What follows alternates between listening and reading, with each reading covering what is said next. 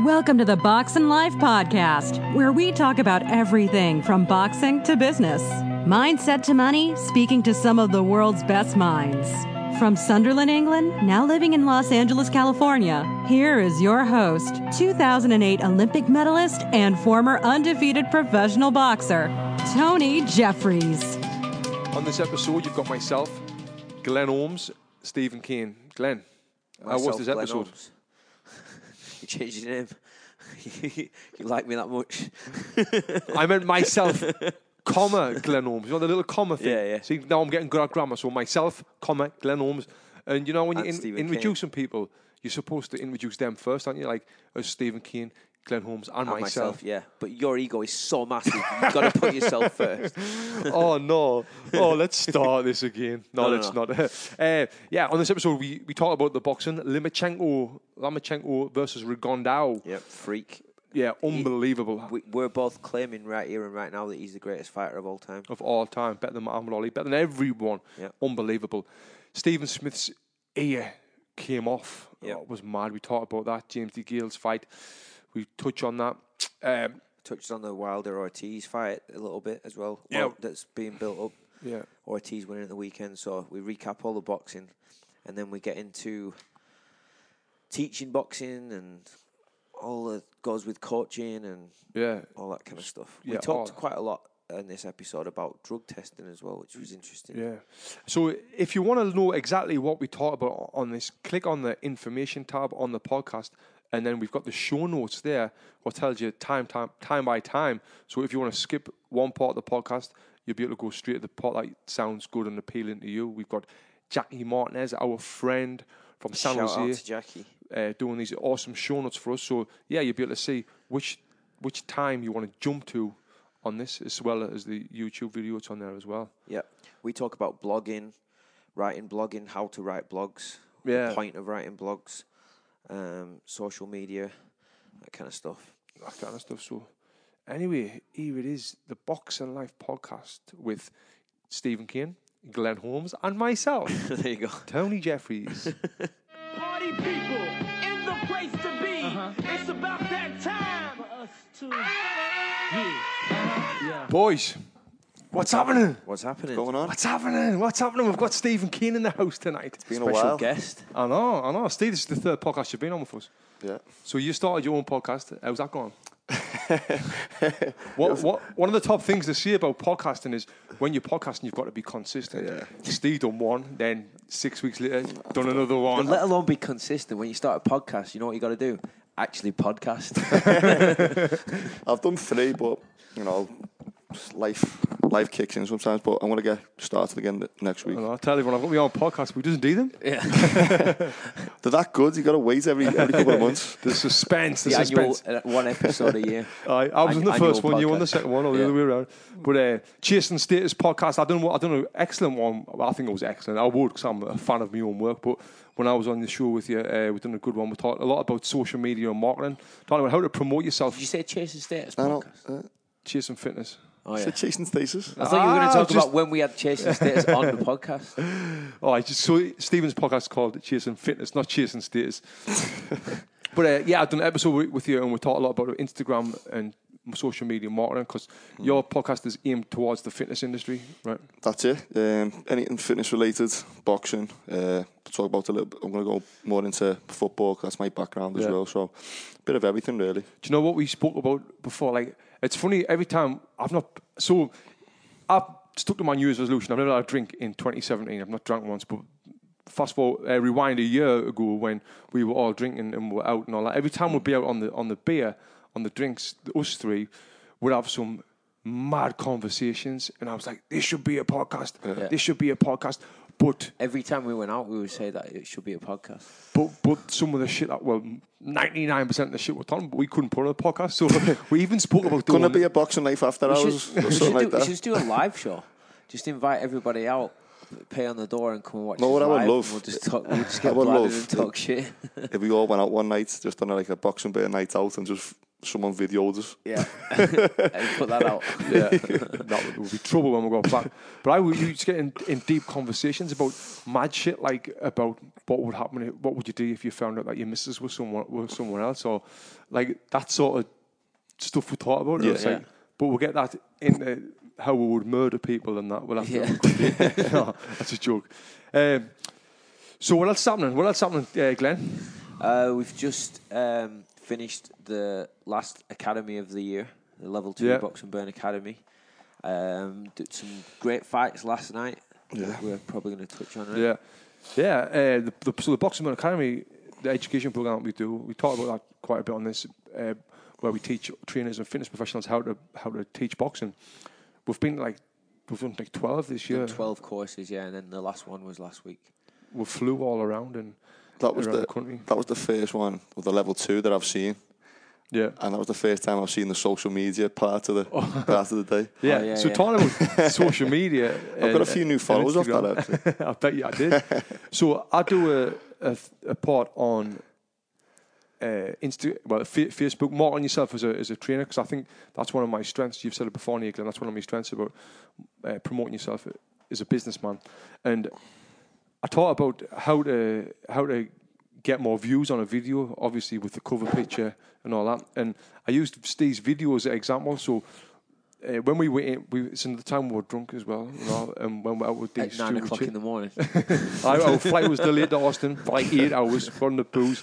Steve standing at I think I spent like $1,000 that day. I went clothes shopping, remember? You went mental. I went to the Hugo Boss store, bought like tracksuit, t-shirt, like then the drink like and eating. $200 tab. My message would be like $800. Go to the Hugo Boss shop and then goes and buys a tracksuit. And it goes back. I remember that. Yeah. Proper Liverpool, aren't I? Hugo Boss saggy. But we were stuck in an airport for 12 hours. What are you going to do? Yeah, exactly. Yeah, so like I said, we were stuck in the airport for 12 hours. Steve was talking to the woman about his ticket, and I dared Milo, our cameraman, to go and pull Steve's pants down. So I got a video camera. Sounds weird. I was videoing it from the restaurant, and he went round and pulled his pants down. So funny. I edited it, made a good little video, and we'll get that in the show notes as well. So Thanks. if you want to see this video of Stephen's arse, and I'm not gay. Instagram, Stephen KPCA. Give me a follow. I'm not gay. Obviously, I've got about 15 kids, but if you want to see Steve's nice arse, go to that on the show notes. 15. BoxingLifePodcast.com/78. I think this is episode 78. Yeah. So we'll do episode 78. Yeah. So I mean, the Boxing Academies have been great and a lot of fun. And then we're just talking about 2018 as well. Yeah. We've got England. I know most of the people who listen to this is from the UK. Birmingham, England in August 19th, and we talking about doing the level 1 in England, doing the level 1 in Ibiza the following week, and then the level 2 in Ibiza as well. Yeah. So we'll be able to get people to do the level 1 and the level 2 in Ibiza. That should be good. World tour coming up, hopefully. Yeah. Going to make it happen. But the first one next year is going to be in Austin, Texas, on January 6th. Yeah, That's going to be good. To Austin. I love that place. Yeah, it's great at the Honor Academy. Hi, and then the fights last night. Whoa, I think we've got the greatest fighter of all time living now in our generation of all time. Definitely, it's just a great weekend of fights, wasn't it? I like the British lads fighting. Yeah, well, I don't know how great it was for the British lads. Well, yeah. No. I didn't see that fight, but like I said before, I've seen the clips of Stephen Smith's ear. Didn't look good. Looked pretty nasty. Yeah. So strange one, that. Lomachenko, the Ukrainian, I remember him as an amateur. He won the World Championships when I fought in Chicago. I was in the same tournament as him. And then obviously the 2008 Olympics, he won the Olympic Games in 2008, the same year as I was in them. And then he went to 2012 Olympics, won the 2012 Olympics. And he fought Rigondo. Rigondo is a Cuban. I fought Rigondo in the Olympics. No, sorry. You talked about last night. Last night, yeah. And he fought Rigondo, and Rigondo is another one. When I was coming up, when I was like 10 years old, 12 years old, everyone was talking about him. He was the best amateur boxer of all time as well, and he won 2 Olympics. Yeah. I think it was the 2000 and 2004 games. Right. I might be wrong, but I'm sure it will be around that time. He's 37. Yeah. He's 37. He's old. He's had about 400 fights. Yeah. So I, you know, what's weird about these two? I consider them like professional amateurs in a way. It's like they've spent their whole life being amateur boxers. Yeah, it's mad. So this fight was. I wonder if two double Olympic champions have ever fought each other. That was the first time last night. That's what they were saying. Yeah, first time it happened. And I expected it to be a very competitive fight. Yeah. But it was one-sided, man. It was. Lomachenko. I didn't expect it to be that competitive. I thought Lomachenko would. I thought Lomachenko would be too busy for him and just like outpoint him and just be too aggressive. Yeah. Lomachenko, Rigondeaux waits all the time. He relies on counters, and that you can't do that against Lomachenko. You've got to playing with him. You got to try and like punch with him and be aggressive with him and hopefully catch him. But he's just on another level. And he's another level. Freak. How his footwork. Do you know? This is the first time I've ever seen him fight as a pro. Really. But I've seen the highlights of him obviously, and I could not believe it. Yeah. How he was throwing like 4 or 5 jabs in a row. It's hypnotic, isn't it? The way he moves. Triple uppercut. Yeah. Bam, bam, boom. Yeah. And then like just his ring craft and everything. Like looking at the referee and telling the referee, come on, he's holding us. He's doing this, doing that. I love that shit. I started laughing at the end of the one rounds. I think it was like end of round 5. It was unbelievable. There's 5 seconds of the round left. And he just turned his back and started walking to the corner. Oh, I seen that. 3, I didn't see that. Bell goes, and he's just already in the corner. And look, Rigondeaux stood in the middle of the ring, like, thinking, where's he gone? Just walks off, and then the bell goes. Yeah. Just so like, knows exactly where he is at all times. Like, experience is ridiculous. Yeah, great fight. And then that ended with Rigondeaux said he hurt his hand. And he threw like one punch. Must have been some punch. There's like a still of him on Instagram. He's like Lomachenko's fist right across his chin. He's getting snapped off. He's like, this is the moment when Rigondeaux's hand started hurting. That's class. And to me, it looked like he came in just for the payday. Yeah. You know? I think so. Came in just for the payday. And let's talk about the paydays, because I just mentioned that to you before. So reportedly, Lomachenko got 1.2 million, and Rigondeaux got $400,000. Yeah. $400,000 for a headliner card. That's mad. Yeah, it's sad. And I heard that Rigondeaux sold both of his Olympic gold medals. He sold them because he needed the money. You know, it's sad. Someone who's done what he's done in this sport should be like a you superstar. wouldn't think that goes on like these days now, like these modern days. You think they'd be a bit smarter with the money, wouldn't you? Yeah. Well, it's because in Cuba, you don't get paid, you don't really get paid. I think you get looked after, like you get living accommodation and food and expenses and all that. But I don't think you get paid, so you don't earn a load of money from it. So when he won them Olympic gold medals, he wasn't earning a penny. He never got looked after, really. That was it. Yeah, he never started earning money till he turned pro. Then he turned pro in his fights. And he still only had, about like 13, 14 fights or something, 15 fights? He's not had that many pro fights. How old was he? he? Google that. Yeah. When he turned pro? I'm not sure how old he was when he turned pro. He must have been 30. Yeah. But he's not earned much money as a pro because he's not that big of a ticket seller. Yeah. Right? Yeah. Unless you're a pure boxing purist, you don't respect these. Really, and then as well, like 17-1. Wow. So he's only had 17 fights. So like 18 fights. If Mayweather wasn't flashy outside the ring, and if Mayweather wasn't the way he is, he would be the same as Rigondeaux. Not a household name. No one really heard of him. No one wants to watch him fight because he's boring. Yeah. But because he's got that personality and that outside of the ring, that's why he's a gazillionaire. Yeah. You know? Would Lomachenko beat Mayweather if they could meet on weight? I think so. Say, I don't know, a young Mayweather when he was like at 135, and say around 135, they fought at 135. Would Lomachenko beat him? I think so. I can't see anyone beating him. The unique thing about him for me is like he doesn't fight in a straight line here. Yeah. So it's not like he's just like there and then he like moves a lot or whatever. It's just he's just constantly in a different spot. He's like how do you even predict where he's going to go or what he's his going to do? His nickname's High Tech. Yeah. And that's a great name for him. Yeah. You know, I heard the commentators say last night that before he started boxing, he was he done ballet or some sort of dance? Yeah, that put him into different sports. I've seen that. Gymnastics. He'd done a year of gymnastics before he could box. And unbelievable athlete. I've seen that video of him walking across the ring on his hands. Unbelievable athlete. So one thing I like as well, he defends. Like some fighters will just only defend with their hands. Some fighters will only defend with head movement, and some fighters will only defend with footwork. But he relies on all three all the time. At so the if he same time. stays in range, he's catching, and then next time he'll be slipping to counter. Yeah. And then he'll just move his feet a little bit. Yeah. He just chooses how he wants to defend. He'll slip and move his feet and then hit them. It's unbelievable. Yeah. I would love to see him move up 2 weight classes and box Mickey Garcia. And I think he'd beat him. He at 140. They could meet at 135 because Mikey Garcia was 135 right until recently. If he'd want to, I don't know anyone in the world who would want to fight him. Scared of him, aren't he? I would be. I am. A good fight, that. Even though I'm 10 weight classes above him, I would shit myself fighting him. No, I was thinking that last night. I was thinking, God, he would actually punch me all over him. Yeah. You won't get near. I mean, watching last night, that guy, that Rigondeaux was over the hill a little bit, but he couldn't get near him.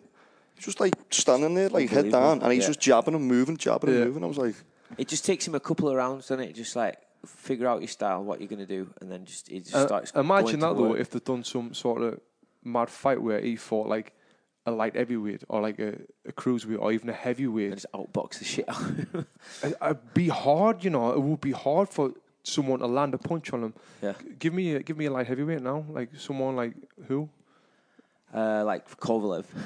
No, not Kovalev. Kovalev's a beast. But you know, like a British champion light heavyweight. Yeah.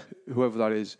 Like if he fought someone like Rocky Phelan, who's a super middleweight, he'd beat Rocky Phelan. Yeah, I think so. No offense to Rocky Phelan, I'm not calling you out. He's the first one that come to my head, so he must be doing something right. But like, that's a hard fight for someone like that, even though you're 5 weight classes above him. It really is. Yeah, I just on point scoring. Aye, yeah, points and he's just a beast. Yeah. I'm a big fan.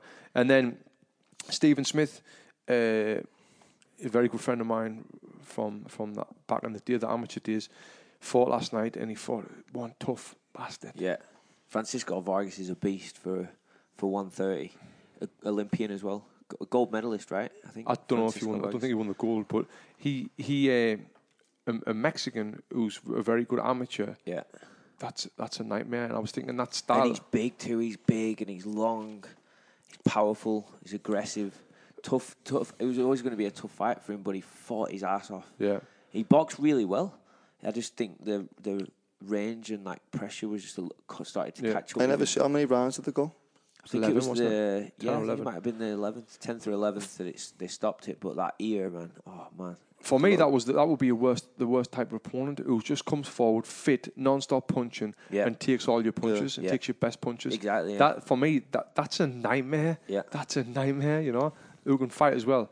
But Stephen, he showed a lot of heart, a lot of courage. He was landing some really good punches when they were in close. When he smothered him and they were working inside. Yeah. Stephen Smith was landing some really good punches and good shots. But I think that Vargas wasn't really feeling him. He was just walking through it really. Yeah. But what I loved is after they stopped the fight and his ears just like hanging off his head. Hanging off. And they're like putting it back together and all this. And they just walked out before they even announced the result of the fight.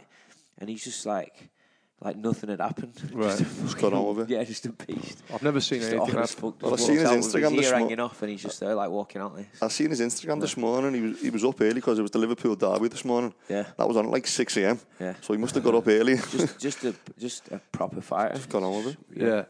Yeah. And that's what disappoints me about going back to the Rigondeaux thing. It's like you could tell he's like getting outboxed and he's getting frustrated and it's like and he quits on his stool and he's like complaining about his hand and all this, and then you've got Stephen Smith with his fucking ear hanging off. I know. Just walking out like nothing's happened. Yeah. You know, I want to see more of that more of that kind of grit and fight from the super skilled type of fighters as well. Yeah, I think with Rigondeaux, you know, it's like he's getting 400 grand for that fight, which that level is not much. He probably knows his opponents. Well, he knows his opponent's getting 1.2 million. You think like that's disheartening. Yeah. Like, what's the point? if he beat him, he's not really gonna. He's at the end of his career, you know. Yeah. So he's like, fuck it. I'm not gonna beat this. I'm not gonna beat this lad after 6 rounds. I'm done. I'm done now. I'll retire now. It's exactly the same thing that happened to Nicholas Walters. A guy who's just an absolute beast at the weight, knocking people out, and then it's like 6 rounds in. It's like, I'm not going to win this. They've done. I'm out of here. Take me money and run. James DeGale lost, gutted.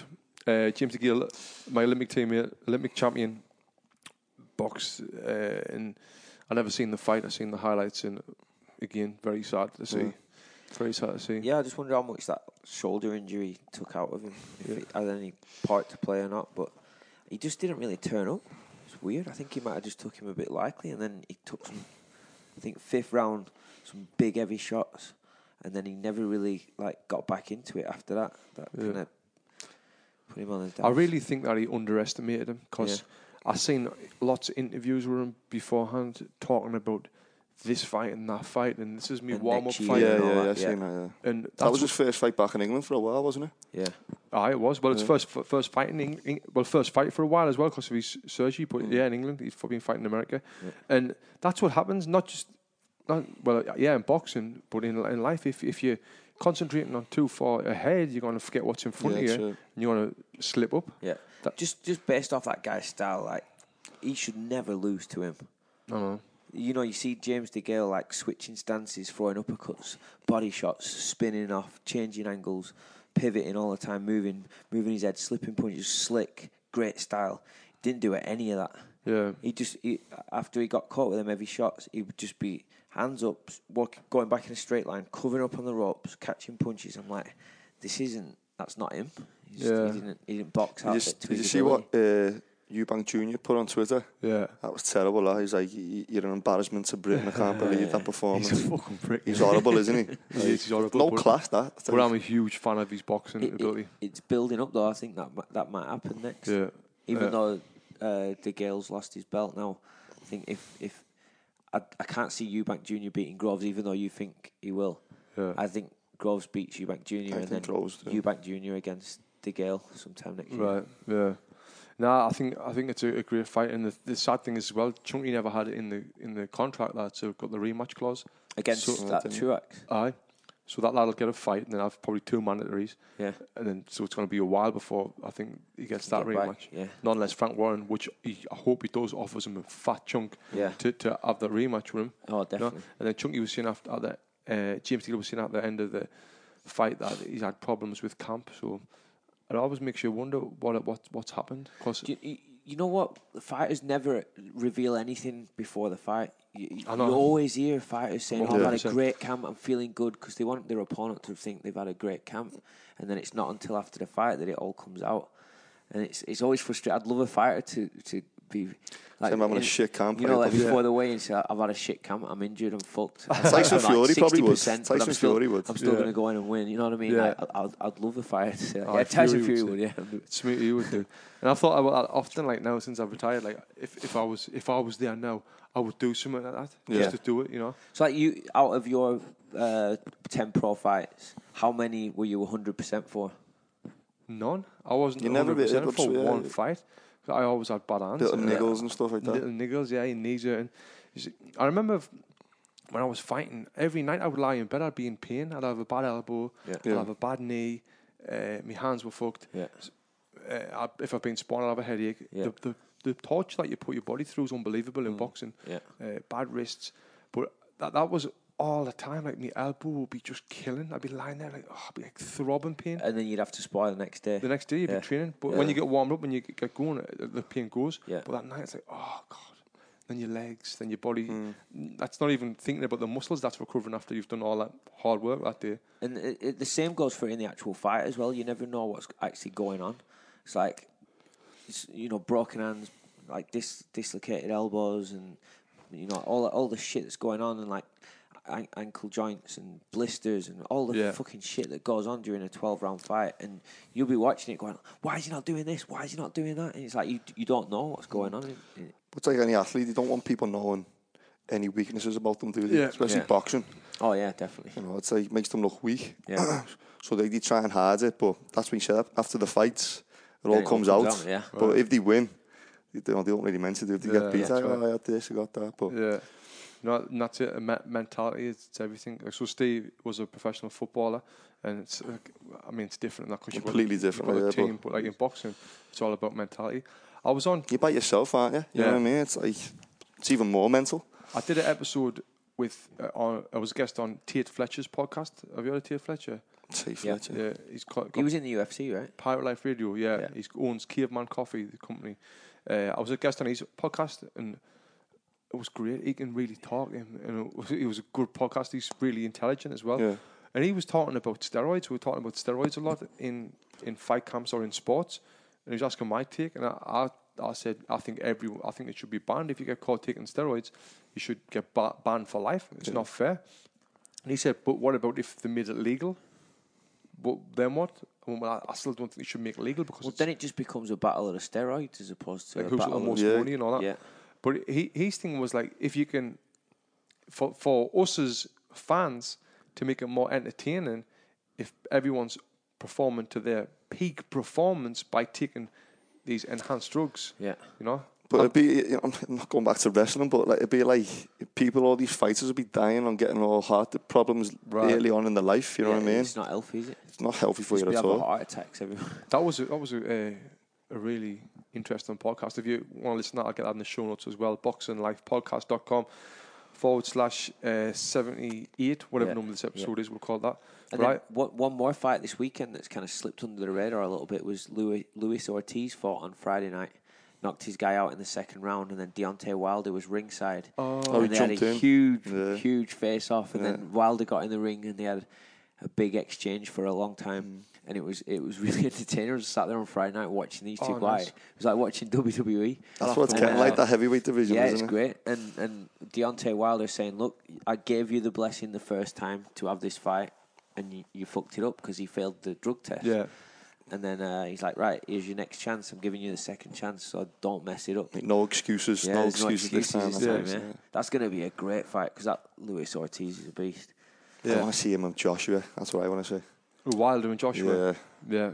That'll be a massive fight. Who's Joshua fighting next? Has it been called? I think the Parker fight's close. That was the last I heard, that the Joseph Parker fight will probably happen. So I think it's looking like Joshua v Parker, Wilder against Ortiz over here. Right. And then the winner of I wonder who's on steroids. Do we really want to go there? yeah.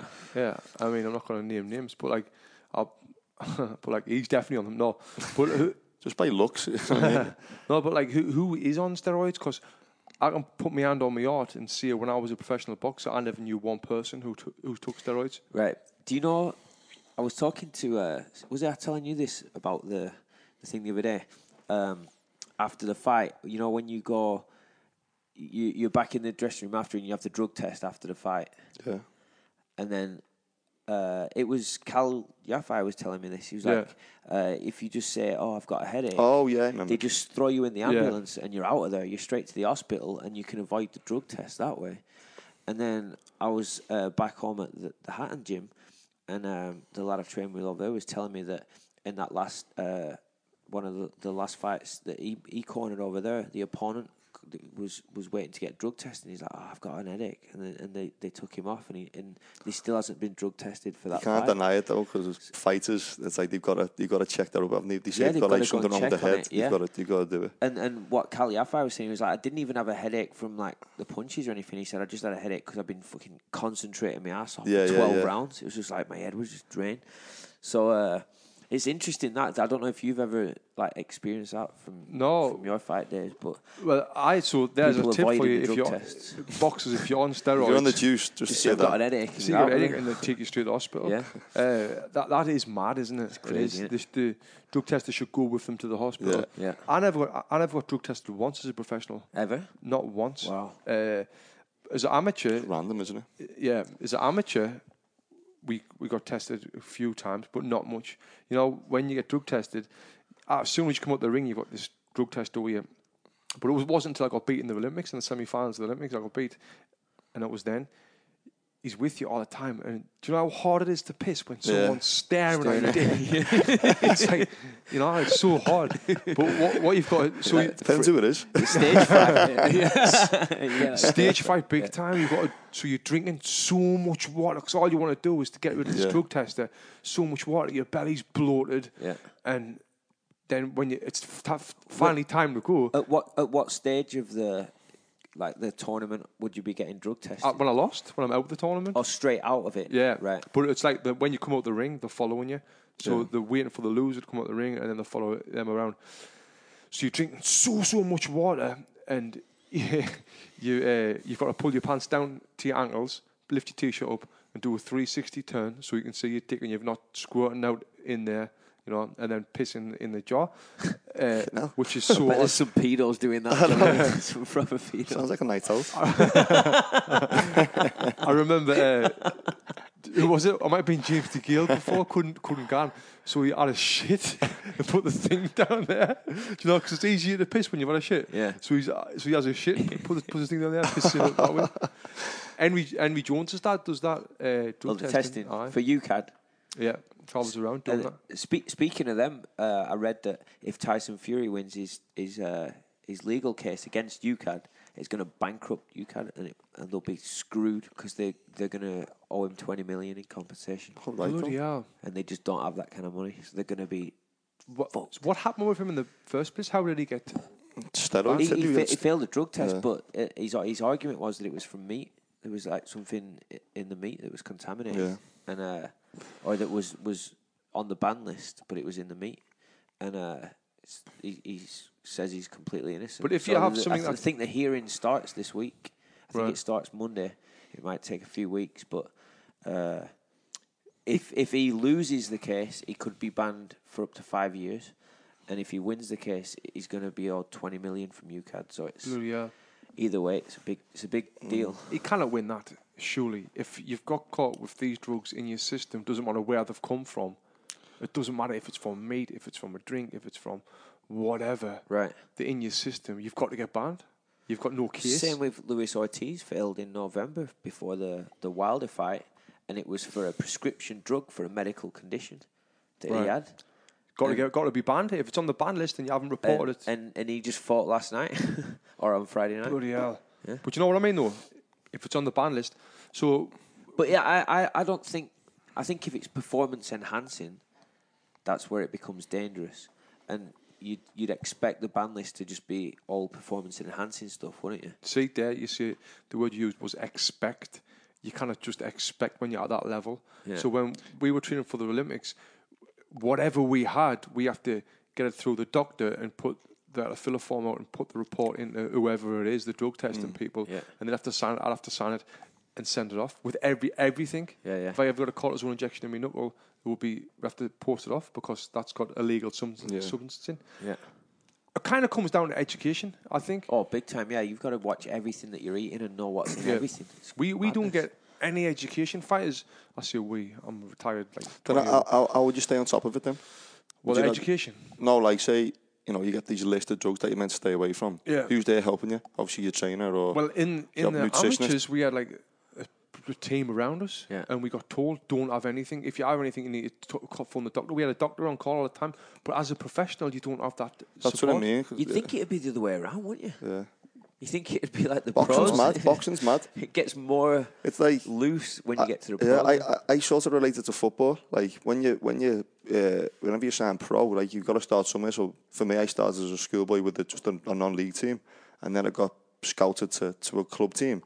And then the step up was like amazing. Like you get looked after, you get clothes, you get contracts, and start getting paid. But like it's like the other way around for you. Obviously, you get paid more money as a pro, but like the way you get looked after is way worse. Oh, it's mad. But this is just at the world class level when you're top of the game as an amateur. Yeah. But the support team that we get around, like kind of what you got when you're playing in the top football clubs. You got like nutritionists, psychologists, physios, masseurs, because top trainers at the top. I think this is the difference because when you're boxing at a top level in the amateurs, you're boxing for your country in things like the Commonwealth Games and the Olympics, which are huge, global events. So they've got to be like really on top of that shit. Whereas in the pro game, you're boxing for yourself. Yeah, you're not boxing for your country, or you're not boxing in a big tournament where there's all this money behind it and everything. Yeah, the funding really, exactly, isn't it? Yeah, so it does make sense, really. It's mad. And last time you were on this podcast, Steve, I think we spoke about this, was like how I wore the same gloves, the boxing gloves, for me, when I train in, fighting as a pro. Yeah. You know what I mean? I remember my first pro fight, I got some wet gloves off like 3 fights earlier to wear, BBE gloves, some shit with knee padding in. And they were like, these are your gloves. I'm like, these are me gloves. I'm like, the crap. Yeah. They're used, they've got blood on them. Yeah. So it's just super unprofessional. The professional boxing is super unprofessional. Can you not do anything about that, though? Can you not show up with, like, your own? Yeah, they didn't even check them. Yeah. Like, if it was a title, they would check them, but at my level, even though I was all televised and all that, you would think that they'd still be regulated, but no one checked the gloves. I could have wore 6-ounce gloves and no one would have knew the difference, because they don't check your gloves before you go in, they don't check your gloves before you come out. I took them home, trained with them, fought my next fight. That's insane. I felt sorry for my opponents. Yeah. Because I had the upper hand. I actually give my opponents his gloves to wear as well. Yeah. How mad's that? Yeah. You know? How mad's that? That's insane. So that's professional boxing for you. It should be called unprofessional professional. You just boxing. wrote a blog about all that too, didn't you? Just a couple of weeks ago on Boxing News. I've about been how unprofessional the pro pro game is. Yeah. That was a blog I've wrote. I've been writing loads of blogs lately. I love writing them. You know, it makes you smarter. You're active at them, aren't you? Makes you smarter. It really does make you smarter. I used to write the column for the boxing, for the Sunday Sun website, and then when I packed that in, I started the podcast. This is 2014, and now I've started writing blogs again. And when you're writing, you've got to research. Yeah. Well, not unless you know shit anyway, but it brings it out to you and it makes you remember it better. So yeah, it's great. Yeah, I've been writing loads. And when you talk about the Boxing Burn Academy, the level 2, when I talk about social media and marketing, I see like, I don't believe in people being bored. I believe in people being lazy. Yeah. If you're bored, it's because you're lazy. You should never be bored if you want to be successful. Do you know what I thought about that on my flight back from England a couple of weeks ago? I was watching what people were doing, and they're like, I don't know, watching like some zombie film or something like that, and I'm on my laptop like trying to put some work in. Yeah. Right. And I was just thinking like, I could be doing that, but I just feel like I'm completely wasting my time. Yeah. And I feel like I've got to be doing something that's productive all the time. I feel guilty of it if I'm not active. I feel like, I don't know, I just feel lazy. Yeah, that's what I mean. Yeah. Lazy. So, and when someone says, "Oh, I was bored on that flight," I'm like, "Oh, great on me. I would love that hour or 5 hours, whatever that is." 10 hours to do, like, I've never have just 10 hours straight to just do shit like that. You get so much shit done. Yeah. I've just been to New York 2 weeks ago, or 3 weeks ago, was it? And I wrote 5 blogs on an airplane on the way back. I write a blog for the Boxing News Online website, and it's get pretty popular now. But as well, I can put that blog on my own website, the Boxing Burn website, and put it everywhere. Yeah. Post it on social media as well. So, advice for you: do that. Do you know what I've noticed with podcasts? What's starting to really, what grates on us a little bit, where people talk about people. If that makes sense. How do you mean? Like, where people are like, well, people do this and people do that, but they should do this and people should do that. I'm like telling you what to do. Like, no, people should do what the fuck the people want to do. Yeah. But there's way too many podcasts or clips or motivational speakers saying people need to do this. Yeah. No, they don't. Yeah. If someone would like to do this, then they do this. Yeah. But don't talk about people as if you're better than other people. Yeah. It's starting to, it's a great on us. Do you know what I noticed as well? That you've on Instagram, you see like people posting, and there's all these pages as well, like motivational quotes and all this stuff. And it's like now and again, I'm like, oh, that's good. But then I just think people take it like so literal. You're talking about people now, like people. But people take it literally, and they're like, they feel like they've got to live their life like by that Instagram page or that motivational quote, and it's like they take it too seriously. But if they do, fine. Yeah, that's fine. That's fine. Yeah. That's fine. Yeah. Just don't call other people out for being people. No, I see it all the time, and does that make sense though? What I'm talking about, like they're saying you should be doing things a certain way, but everyone's different. I guess. No, they're just telling everyone what everyone needs to be doing, and I just think everyone needs to be doing what whatever they want. That's what I mean. Do what makes you happy. Yeah. If it is sitting in an airplane and watching a zombie film. Yeah. Fine. Lazy bastard, but that's fine. I get it. Yeah. I get it. You know, but rather than writing blogs and all that, and being creative. Yeah. But I saw... You just said then before, you're like, here's some advice. Go and write some blogs. And then I'm sure there's like people listening to this going, well, I don't have a fucking clue how to write a blog. So and I'm never going to write a blog. And I don't want to write a blog. You're telling people what to do now. Yeah. So that's what I'm saying. It's like, not everyone. No, I'm giving them ideas. I'm giving them ideas what to do rather than watching the zombie film. They've got their own ideas. That's true. But how do you write a blog? How do I write a blog? Yeah. I usually have like an idea of like something that's like fitness or training related that I've been thinking about recently, and I'm like, all right, and I'll expand on it, and then I read other blogs as well and listen to podcasts and stuff, and then that sometimes sparks an idea, and I'm like, oh, I think, or if I disagree with someone on a podcast or I agree with someone on a podcast, that's good, and then when I've got some time and at night, I'll get on the laptop and start expanding on it, and I just start writing about it, and then just build it up. And what I do is I'll get a good like few paragraphs written, think, oh, that's good, and then let it sit for a couple of days, and then when I read it back again in a couple of days, I'm like, oh, it's not that good, I can do better, and then build on it that way. Just keep letting it sit until I'm like completely happy with it. Then you just put that on your website and then blast it out on Google Plus and other platforms. Just put it everywhere. Where'd you do it? Put it on my own blog, on my website, put it on Facebook and Instagram, put it out in a newsletter through my website. Yeah. Just any avenue I can get it out, just put it out. Have you wrote a blog before? No, never done one. But you got to understand I think why are you doing it? Is it to get people to read the whole thing and learn something from it? Because I'm not at that level where I've got like millions of followers where people are going to read all this and hang on to every word I'm saying. And I understand that. So for me, it's just trying to put more content into the Google machine. Yeah. That people are searching for maybe one or two of the things that are in that blog and they come across me or whatever. That's good. So I get asked about on the academy, well, how do I start? What do I write about? Anything? You write about anything? Yeah. Yours is fitness related because you've got your target market and you've got your passion, what you're passionate about. So you write about your passion. Write about your passion. And it doesn't matter if it's 3 paragraphs, 30 paragraphs, 1 paragraph. Yeah. A blog can be as big or as small as you want it to be. Yeah. And what might not be interesting to me might be interesting to Steve or might be interesting to Bob down the street. Right. So I wouldn't really concentrate on so much writing them for other people. Kind of write them for yourself because... Yeah. And then, like you said, they're a great learning curve too. Like I learn loads when I write a blog. You say you research and stuff, aren't you? It's the same with when I put an Instagram post up. You know what I mean?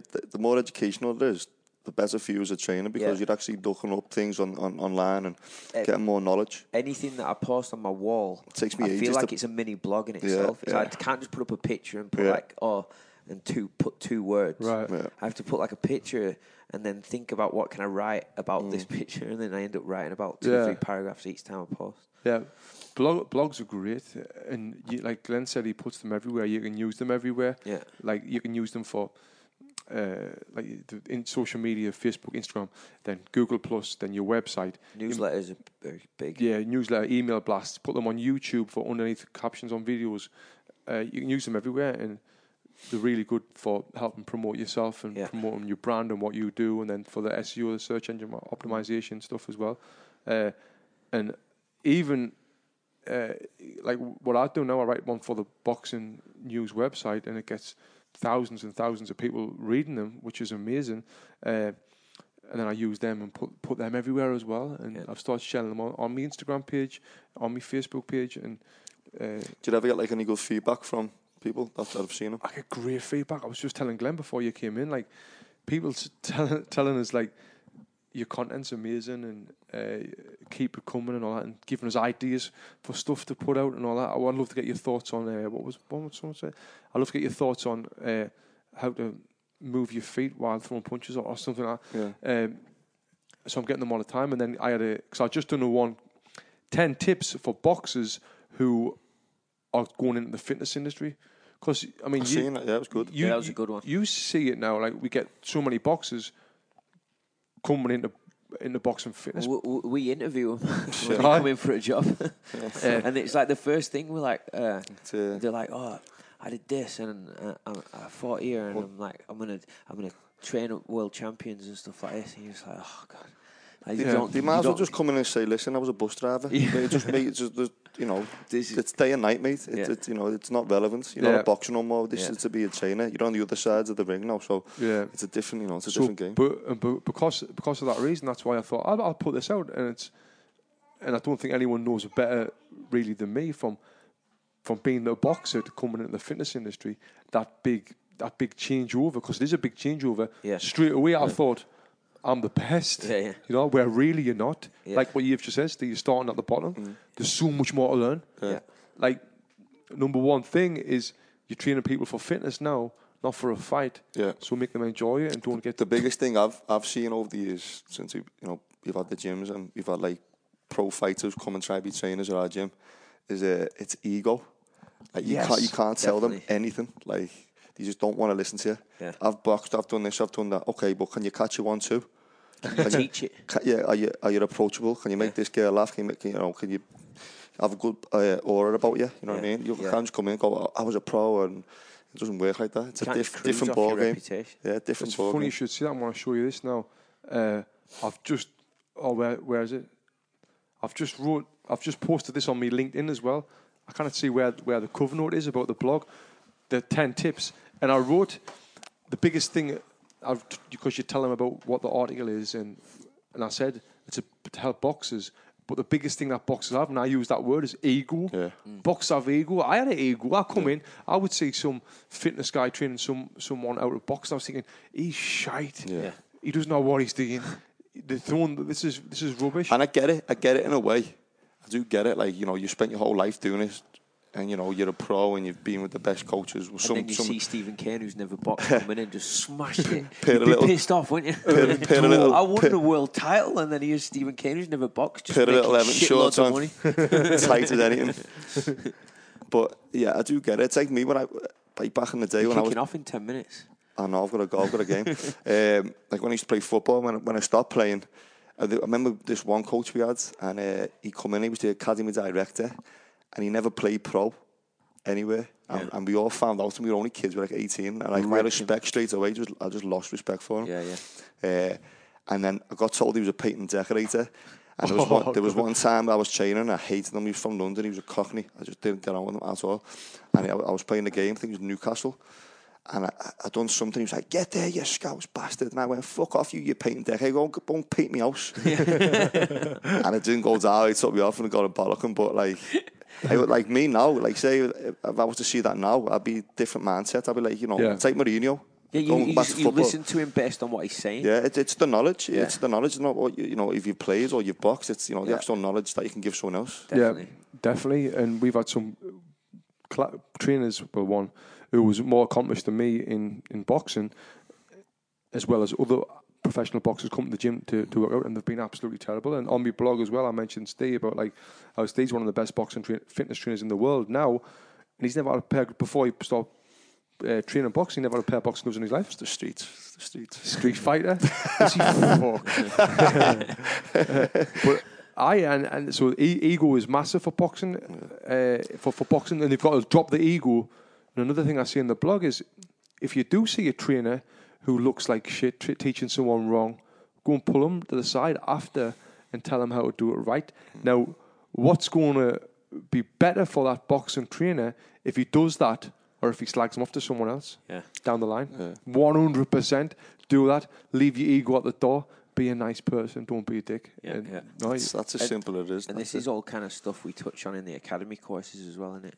It is. It's all this sort of stuff, because there's so much more to teaching boxing than teaching boxing. Yeah, there's loads to it. I mean, you could be the best coach, but if you're not approachable, I think that's massive as well. Just being like, people want to be around you. Yeah. Do you know what I mean? It's like you could be like I said before, like be the best coach, but if you can't hold down a conversation with someone or have a laugh with someone, I think that's 50-50. That's half the battle with the client. Definitely. Yeah, I'd see it even more than 50%. I'd see it, because you can be a average trainer. Speaking about himself, average trainer. You should see his stretches. I was watching him stretch his client the other week. It's really good. Man, Really got good. a good little story. He's talking about that stretch. Really good stretches. Really? So, Brilliant. Good.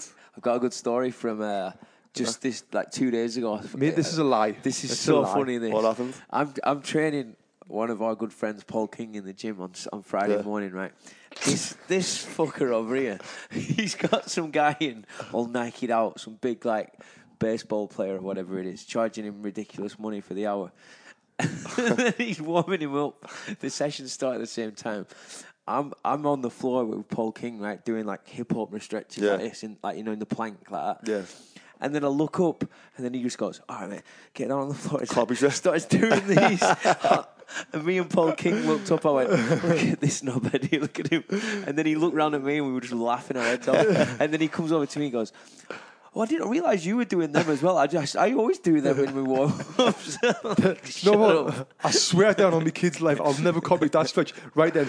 But I wouldn't. That's the kind of thing I would do just on purpose. Oh yeah, exactly. That's why I thought you'd done it. I was like, Right. I just found it funny because you just did it. I've got the same. I've got I the love same the routine as stretches. They're stretching. great to make me laugh. But yeah, it was funny that. But I would copy your shit. It was funny. One time I trained with Glenn. I've never used TRX in my life. Yeah. I done a session with you, and I've done these 3 exercises for the next like 6 weeks. Everyone I trained, I've done them It's the exact same thing. same ones. Yeah. You know. And when I had Josh Ackford on this podcast, Josh Ackford's one of the top trainers in Box and Burn. And you were on and Kev was on, and I asked, well, where do you find your new shit from? Where do you get it from? And they all said, oh, well, I get this book, I read, follow this one on here, follow this one. I went, well, what I do is let yous do that, and then I copy from yous. Yous have just spent 10 hours doing that. I've spent 3 hours. It's all right if you're doing one training session a week, though, isn't it? That's all you do. That's true. That's all I have to do. Charge all $800. Yeah, don't get out of bed for less than $500 a session. Yeah, I tell you what, I've got some funny clients in LA. Like the people who you meet, people who walk through that door is mad, unbelievable. It's crazy. You know, he's not my client. He just comes to his classes. But Jensen Button is Yeah, there yeah. all the time. Jensen. He's a nice fella as well. It's funny because none of the Americans really know who he is. Yeah. Well, like Formula One's not that big over here, is it? Like a superstar. Unless you're Lewis yeah. Hamilton or someone. But he was big time, him. Really big. Yeah. You've trained him in classes, right? Yeah, trained him. He's a nice lad. So, he was in the gym yesterday. I was talking to him. He just got back from London. He was doing a book signing, like an autobiography out. Right. I listened to a whole. He was on 5 Live the other morning. I was driving to the gym. They did like an hour-long special on him, talking about his book and his career and all that. Interesting story. Seems like he was a super nice lad. Yeah, I'd love to get him on here. Should do. That'd be class, that one. Yeah, I'll speak to him. He's my best mate. Speak to him, Steve. Speak to him. I think you've got to speak to his bird, and she get you round there. That's all right, yeah. So I did that. That'd be class, getting Jensen Button on here. Yeah. Because he's huge. You know, I'll Google him, and he said his net worth's like $105 million. Whoa. Yeah, they huge contracts in Formula One. They deserve it, though. Oh, yeah, it's Yeah, ridiculous. that's like putting your life on the line, that stuff. If you sneeze, you're dead. You're fucking dead. What? 200 mile around the corner, just sneeze. Close your eyes. Next thing, That's a quote right there. You sneeze, you're dead. Sneeze, you're dead. if you sneeze, you're in flames. Yeah. You know. So they Brutal, deserve. isn't it? Like, what's more dangerous, that or boxing? It's a different type, innit? I don't know. Like, boxing's more consistent, innit? Consistently getting it in the face and the head. It's like over time. Yeah. Do you know what I mean? Like, fuck Formula you up One, all the but time. if you make a mistake on that, you make a mistake, you're done, basically. Yeah. Do you know what I mean? Yeah. Yeah. Thinking of concentration levels as well, because them races are like 3 hours, aren't they? You gotta be sharp as well, because if you ever watch them, they're like getting told instructions what to do as they're driving. It's like multitasking to fuck. I'd love to get Jensen Button on here and talk about that. Yeah. Because that's something when we talk about mindsets and writing blogs on mindsets. I know you just wrote one or you're writing one. That's a sport that we don't really think about. F1. Something like that. Yeah. Right, boys, I'm gonna have to go. I've got to go and score some goals now. You're not scoring any goals, mate. Score What goals. time is it? You're on the bench, mate. On the bench. I'll be on the kicking bench off now. in I'm gonna 2 be late. minutes. I'm definitely gonna be on the bench now. Nice. All right, mate. All right, guys, it's been we'll keep emotional. it going. All right. Nice one for having me. See you in a bit. And we'll do some more. Now the real Thanks for podcast will coming on. start. Yeah. You can all talk about me now. We want to talk about how shit you are. All right, see you in a bit, mate. So that was Stephen Kane. Now the video's gone. Go and talk about Stephen Kane. Good to have Stephen in. Good lad. Yeah, no, Glenn, we can have a laugh now. No, boring bastard's gone. I talking about I can get my chair back now. I'm not on that fucking Pezzy chair anymore. Yeah, talking about the little pause there. The mindset of someone Just had to kick Stephen out. the mindset like someone like Jenson Button must be unbelievable. Like, what other sports is really dangerous where you've got to concentrate all the time? I think I put it on my website about how that's why I love boxing, because I can't think of any other sports, and I've thought about this quite a bit over a period of time. Is like, what other sport is there where if you have a slight relapse in concentration, your life is on the line? Right. F1's a good one. Yeah. You fuck up in tennis, or you like lapse in concentration from it, you lose a point. Deal. I get a ball in your face, but that's all right. Footy, it's team sport. You're not going to die. Do you know Boxing, you could die. What I think the most athletic sports people are out there, I think it's ice hockey. Yeah, it's up there. So athletic. Insane strength, endurance. I think Kev was saying he thought it was, well, he was saying it was basketball before, but Not a chance. I think so. But I've trained someone from the NBA. Yeah. I've seen firsthand. Oh, yeah. I mean, some of them are. Don't get me wrong; they're amazing athletes, but it's definitely not in the top 5 out of all sports. I didn't think basketball is, you don't have to be super athletic to be, because they're that big. Yeah. They can't really be super athletic. Yeah, I just think basketball's mostly for tall people. Yeah, that helps. What about darts? It's dangerous, isn't it? Well, in terms of skill level, it's ridiculous. Skillful? So skillful, yeah. Nah. Like this is what does my head about you. You do not respect pub sports. No, snooker. Snooker, darts, ridiculous skill level. Snooker's more than darts. Golf. Darts is Skill. not. Darts is not. I mean, darts is not up there. Like Skill? Hi. Oh man, no, it's mate, insane. it's not, man. It's To not. throw a 180. Anyone can get good at that. Anyone can get good at darts. Anyone. Well, you'd have to be super talented. You have to practice. You'd have to That's practice what I mean. like You need for to be years. in the pub all the time. Yeah. So that's Just getting bladdered. just getting bladdered playing darts.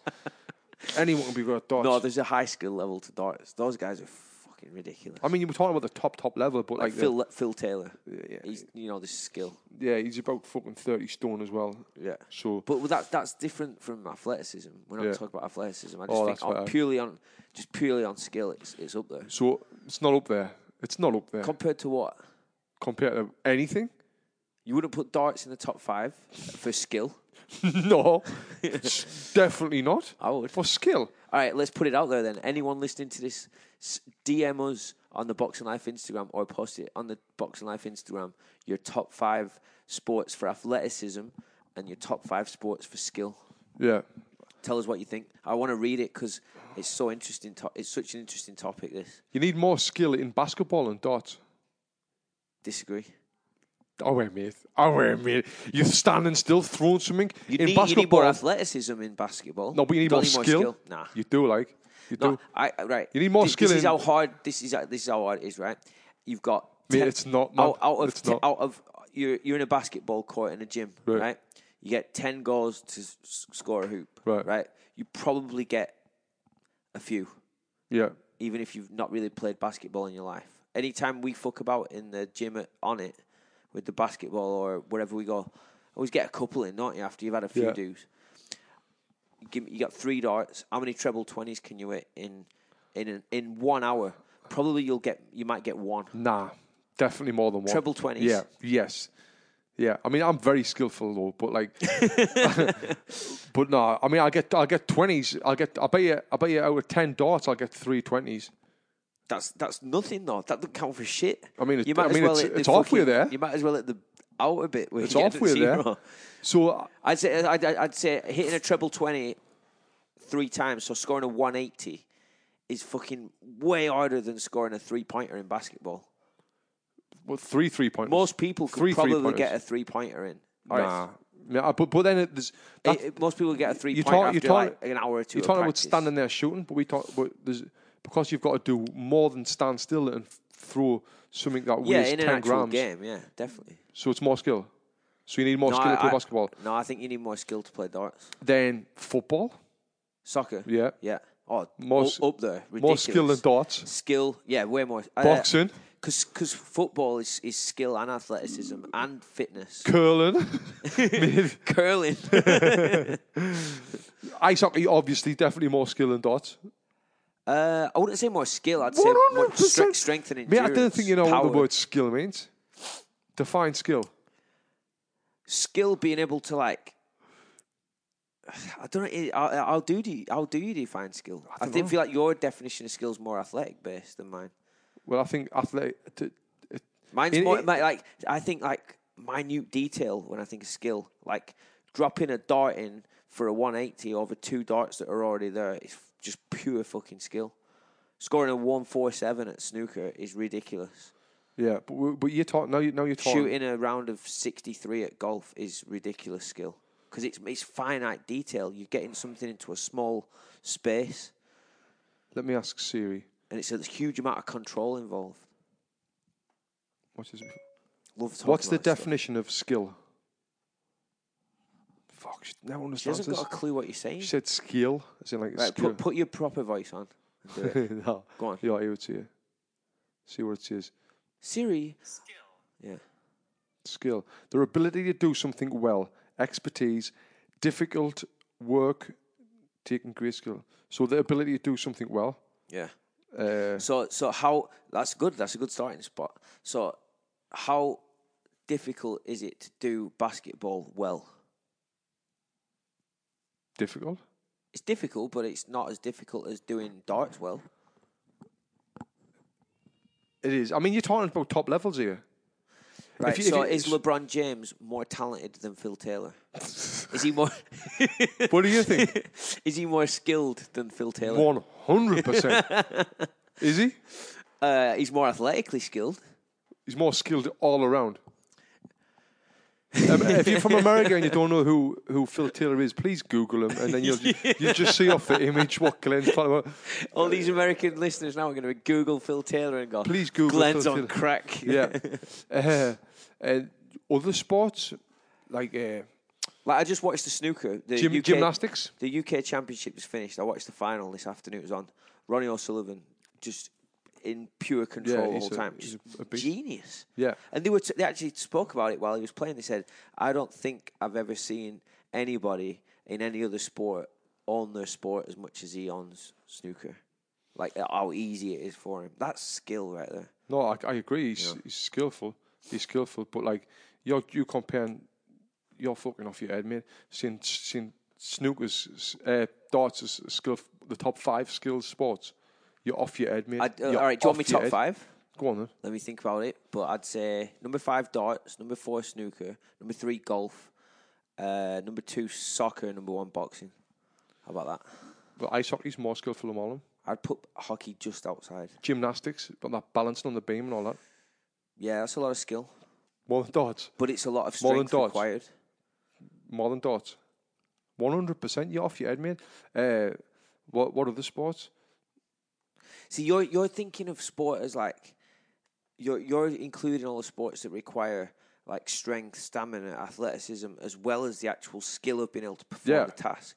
Yeah, I'm talking about all of it. All you need around, all. Yeah. Because I'm talking about the pure skill of actually like executing the task of throwing like a 180 or like doing a 9-dart finish or something. That's just ridiculous. All right, let's get skill. the pictures of Phil Taylor and side by side with what's he called? LeBron James on boxinglifepodcast.com/78. We're going to have to end this here now. We've got shit to do. We're going on the spa. Yeah. The Voda Spa. If you're ever in LA, go to the Voda Spa. It's something what we recommend. But if you're ever in LA, do you know, I tell people it's not like a holiday. If you come to LA and you went to Voda Spa, it would be like, what's this? Yeah. It's like not a holiday thing. No. Because when people think of holidays, you think, if you think you're going on a spa on holiday, you're having a cocktail outside. You know, you can have a cocktail at Voda though if you want. Not in the pool. No, not in the pool. But I think if people want to come out here and think holiday, they'd probably be going more like Palm Springs, San Diego. But even then, it's not like a holiday. little bit more relaxed. If I had been one holiday a year and I went to Palm Springs, I'd be devastated. Oh, it's so boring. Even though I've never been. Have you not? No. I went once. Nice. I've been once, but I didn't stay. And I just relaxing. didn't like the vibe. You'd love it. Anyway, thank you for listening to the Boxing Life podcast. Until next time, we'll see you later.